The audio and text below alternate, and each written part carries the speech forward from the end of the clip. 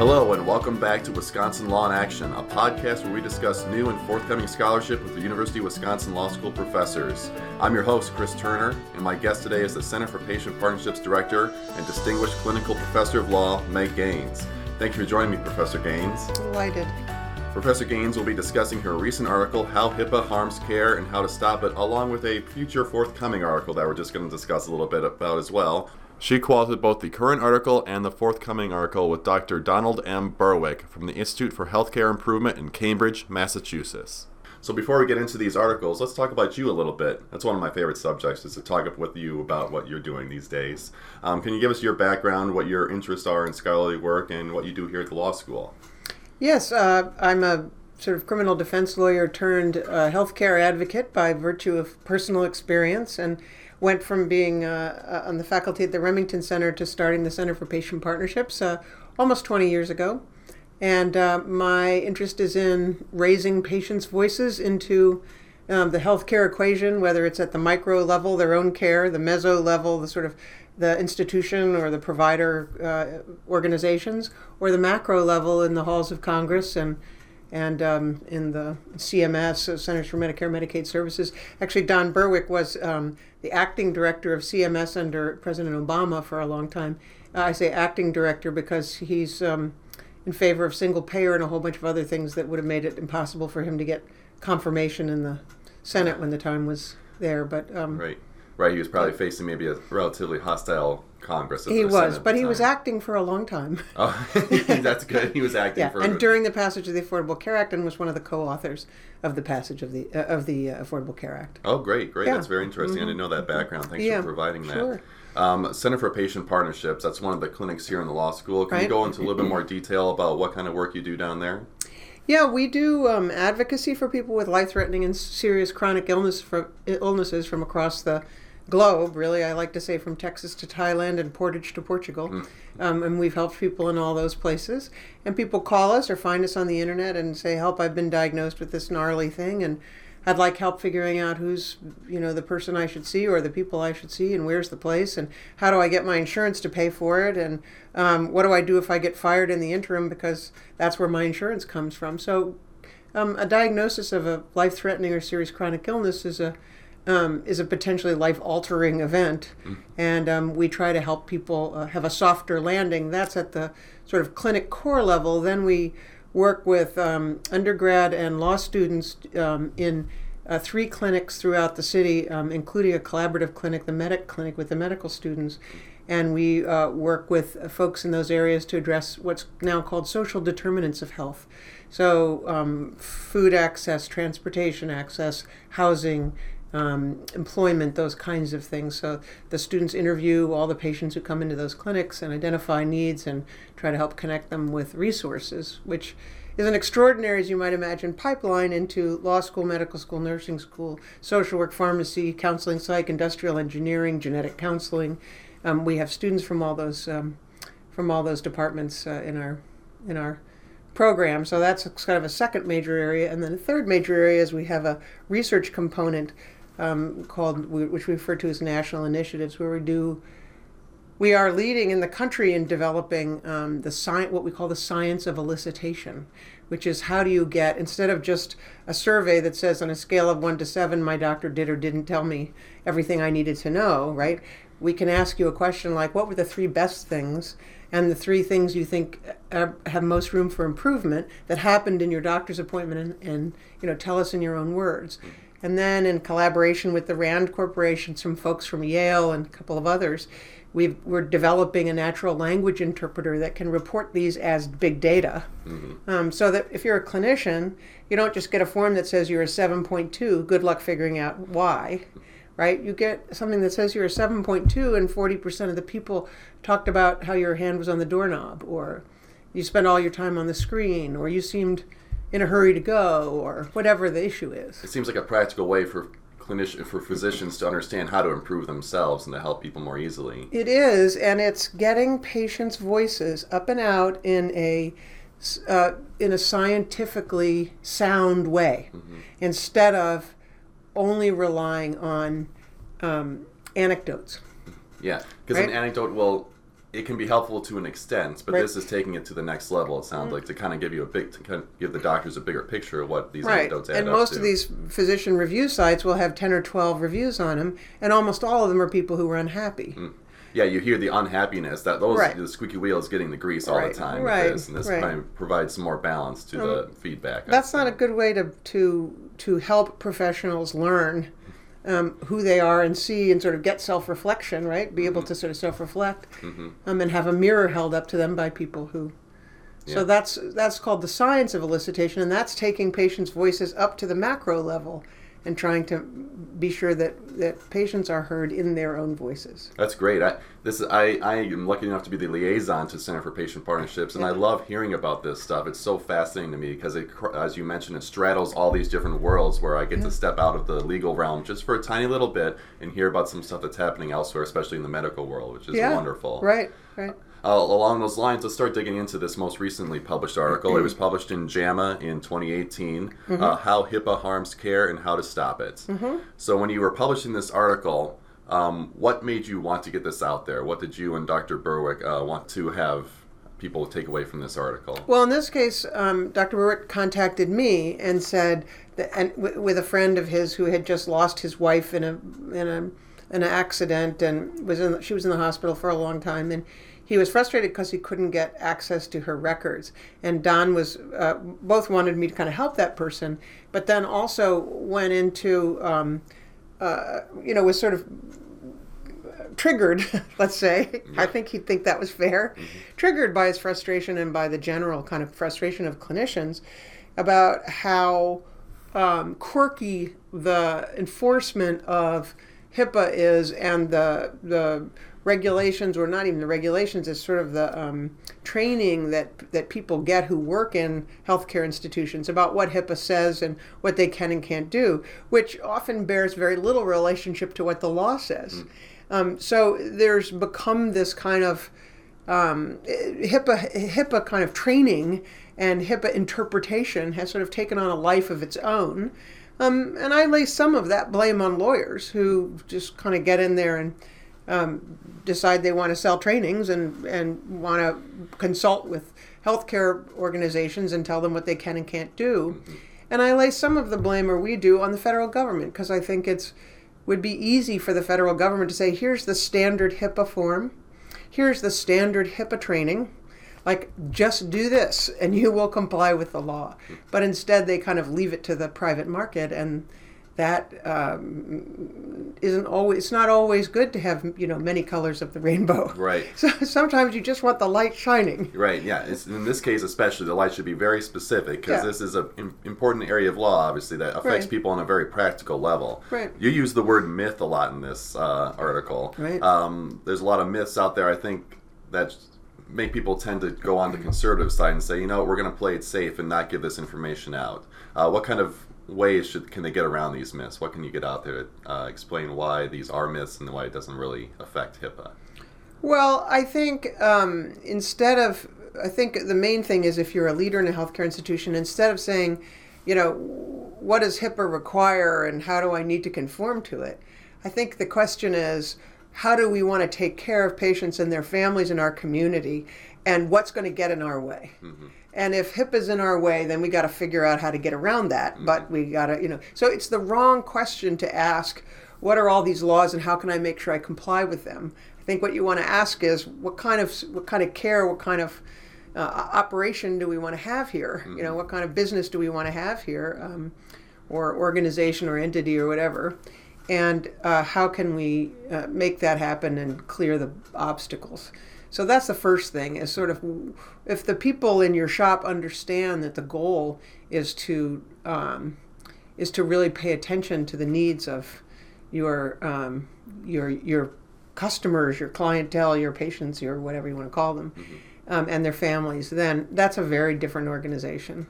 You don't find these HIPAA myths nearly as prevalent in places where they make things possible that aren't prohibited. Right. I think I like the way you put that. It's not as prevalent where they're making things possible. Right. I think that's very nice. Where they're not prohibited. And if they're not prohibited, then they're not prohibited. It's just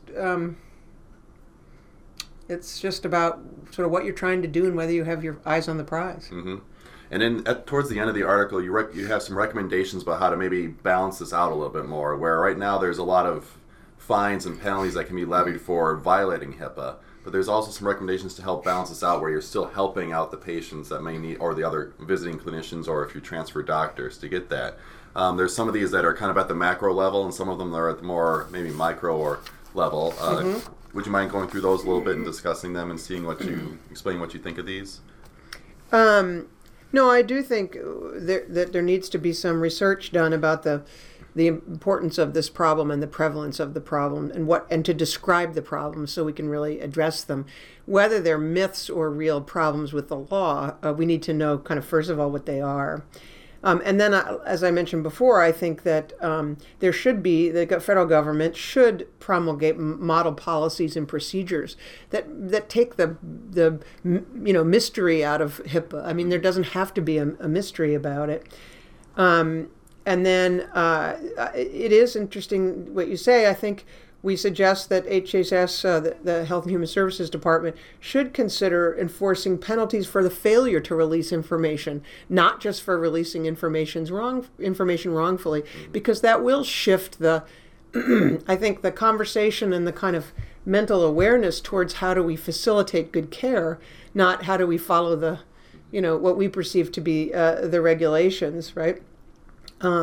And finally, I think there always needs to be collaboration between patient advocacy organizations and the professional societies. So ultimately, real reform in healthcare across the board, not just in HIPAA, will happen when clinicians and patients join together, because healthcare is a business in this country, and it's largely driven by business interests. And so in order to sort of go up against big money, and it is big money, it's the biggest money industry in the United States, you really do have to have the people who are affected by that and who have power within it potentially to come together to craft resistance. Mm-hmm. Great, thank you. So before we jump into the forthcoming stuff that you're going to be working on, this was published last year, as we mentioned. What kind of reactions have you seen to the article, or what reactions do you hope to see from the article going forward? We got a lot of comments on the article and a lot of emails from after the article. Most of them were clinicians telling us how burdensome HIPAA was for them. We got no pushback, is what I would say. There was nobody who disagreed with us. It's always a nice feeling. You say, "Oh, I feel like we're probably in the right here." Yeah, I think so. I'm not sure that we necessarily got representation from, say, high-level organizational folks who wanted to say, it's easy for you to say, but I got these lawyers breathing down my neck telling me, Sure. I always say lawyers in these kinds of situations are sort of, I wonder why people hire them. Like, why do you pay $350 to $500 an hour to someone to give you advice that your grandmother used to give you for free, which is don't take any risk under any circumstances for any reason whatsoever, and it's not really helpful to have a lawyer who says that. But that's the safe thing for a lawyer to say. And I think one of the things we try to do at this law school is to teach students to get interested in how to solve the problem, not just how to stay out of trouble giving people advice. Right, more the law in action. Yeah. Why the name of our podcast, Yes, Wisconsin Law in Action. That's kind of the thesis of this whole law school, what the driving force is, to say, go in there and figure out what the problem is, not just to stay away from the problem. And how can the law serve the people instead of the people serve the law? Like that's, the difference between certain kinds of societies and other kinds of societies. Right, and one we want to be in and one we do not want to be in many ways. Right. Yeah. So now we'll start shifting onto your forthcoming article. Okay. So this is this is probably not the right way to put it, but I'm going to say it anyway, a sequel to this article.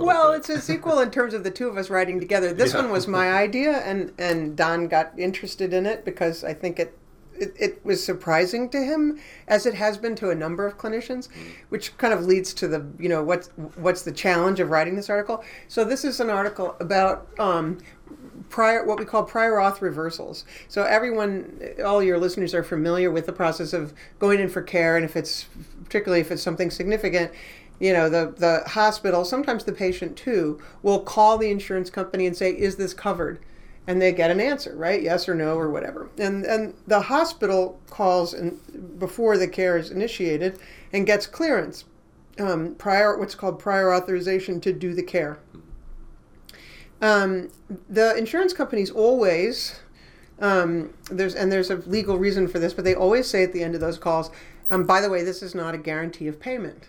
And the hospital people on the phone at the hospital are used to saying, okay, see you, bye. And that's that. But that little phrase has really operated as kind of a getaway car for a lot of insurance companies, because they will then, people will then have the care. The insurer will then decide it wasn't appropriate care, it's not medically necessary, it's experimental or something else, and then they'll deny the care. So we had recently a case at the Center for Patient Partnerships where a 62-year-old woman who had had a history of ovarian cancer, who had her genetic testing come back to find that she was BRCA1 positive, so that's the breast and ovarian cancer gene. She was recommended by her doctor to have a double mastectomy. Her husband called the insurance carrier to make sure that it was covered. The hospital called to make sure that it was covered. They had the surgery. She had the surgery, and 2 weeks later got a bill for $65,000, because now they're saying it's experimental and therefore not medically necessary as it relates to BRCA1, this double mastectomy, sort of preventive care. So we appealed it, and they denied it, saying that they had a quote-unquote medical expert saying that, agreeing with them that it wasn't standard of care. Well, we know it's standard of care. We just know that.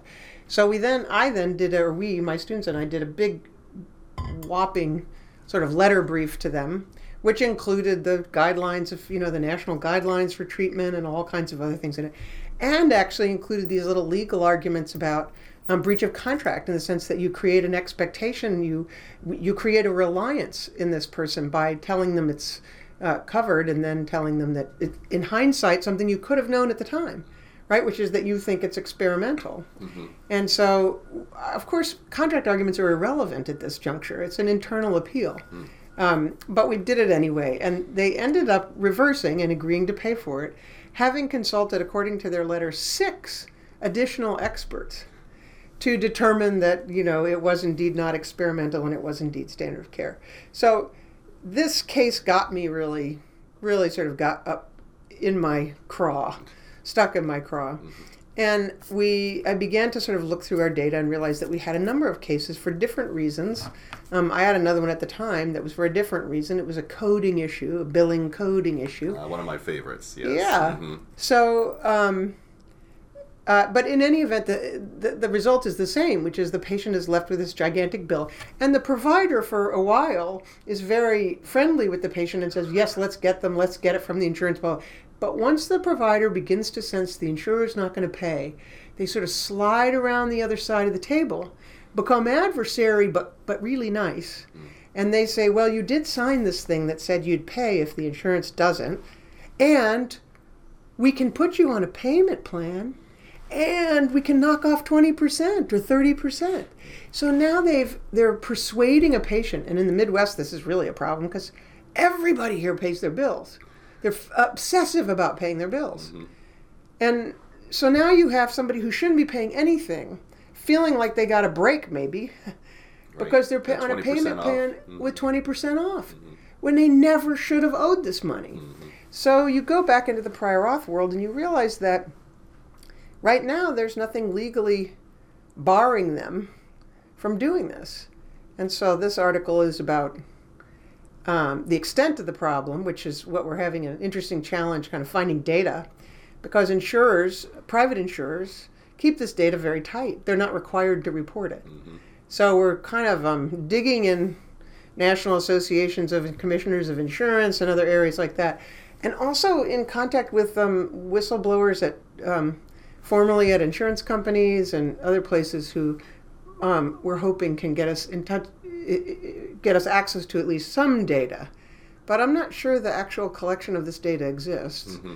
So it's going to be interesting in response to the JAMA edits, to figure out how to frame this, that, well, we don't really have data on the frequency. Right. We're collecting the frequency of the CPP data. So we're gone back 2 years in CPP and finding how many of these cases we've had, mm-hmm. which is, we're pretty small. Mm-hmm. So it's what you wouldn't call it representative in any case. Mm-hmm. And since we do a fair number of Dane County cases, and Dane County's almost 85%, HMOs. We also probably aren't representative on this. I mean, this is probably more indemnity insurance and what's called third-party administrators, so self-funded plans, which have hire these third-party administrators to you say yay and nay and. Right. So obviously the challenge here is to find that data to help back up you see it in your numbers, but the numbers might not be out there in the numbers themselves to actually provide the more representative samples. It's protected data. I mean, they own the data. Mm-hmm.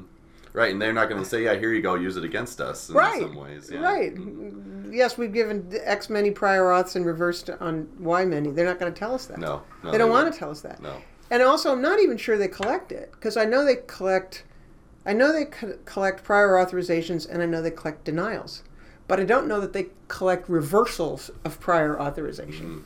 Right, and they may not, because that's not something that they want to have, that if someone were able to get access to it, it would not look good for them, or right. That's just an optics thing almost. Right. Mm-hmm. So yeah. I don't know. From the point of view of you're writing about it, it's interesting to think about how you write about a problem and then really have to talk about how this evidence the data is not forthcoming because the data is protected and is owned and we don't have access to it. Right, and even that could play a part in the paper itself to say that this is indicative of something potentially or whatever. Right. Yeah. It's the problem with having a system, a healthcare system, quote unquote, which isn't really a system.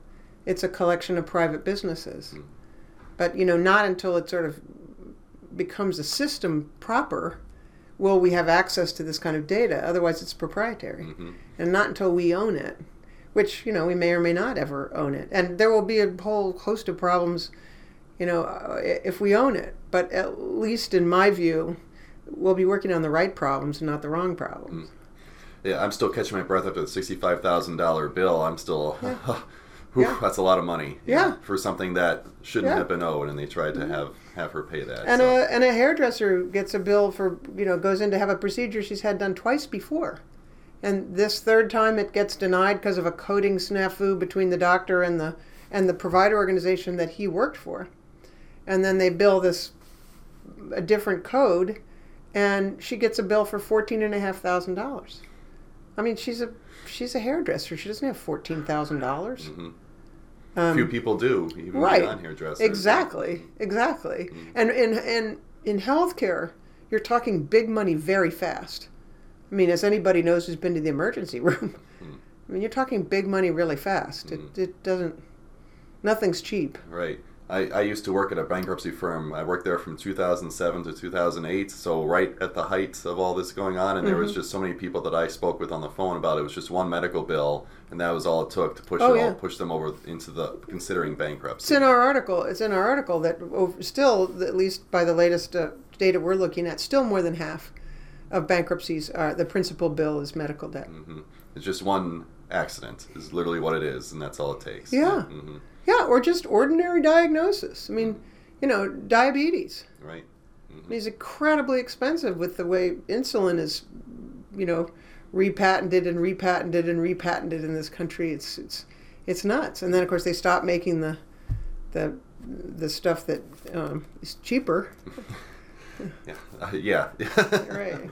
Yeah. So you said you're in the editing process with JAMA here. When do you expect that this paper might be out, or what some of the ideas out there? It's been a really, it's almost been a more fun, it was fun writing it because it's always fun when you have a bee in your bonnet to get it down on paper. Mm-hmm. But it's been almost more fun doing relating to the edits or responding to the edits, because this data dive has been super interesting. Like this whole world of who's who and who did what when. And, I'm reading these articles about these people who whistle blew at United Healthcare and then came out, and Blue Cross Blue Shield, and then so it's just been a fascinating learning experience for me. So, when do I think we'll get? And Don is super busy as well. So, when do I think we'll get it back to JAMA? I would guess probably by the end of next month. Mm-hmm. Because we'll have a up or down about whether we get much data by the end of next month, and then my guess is they'll publish it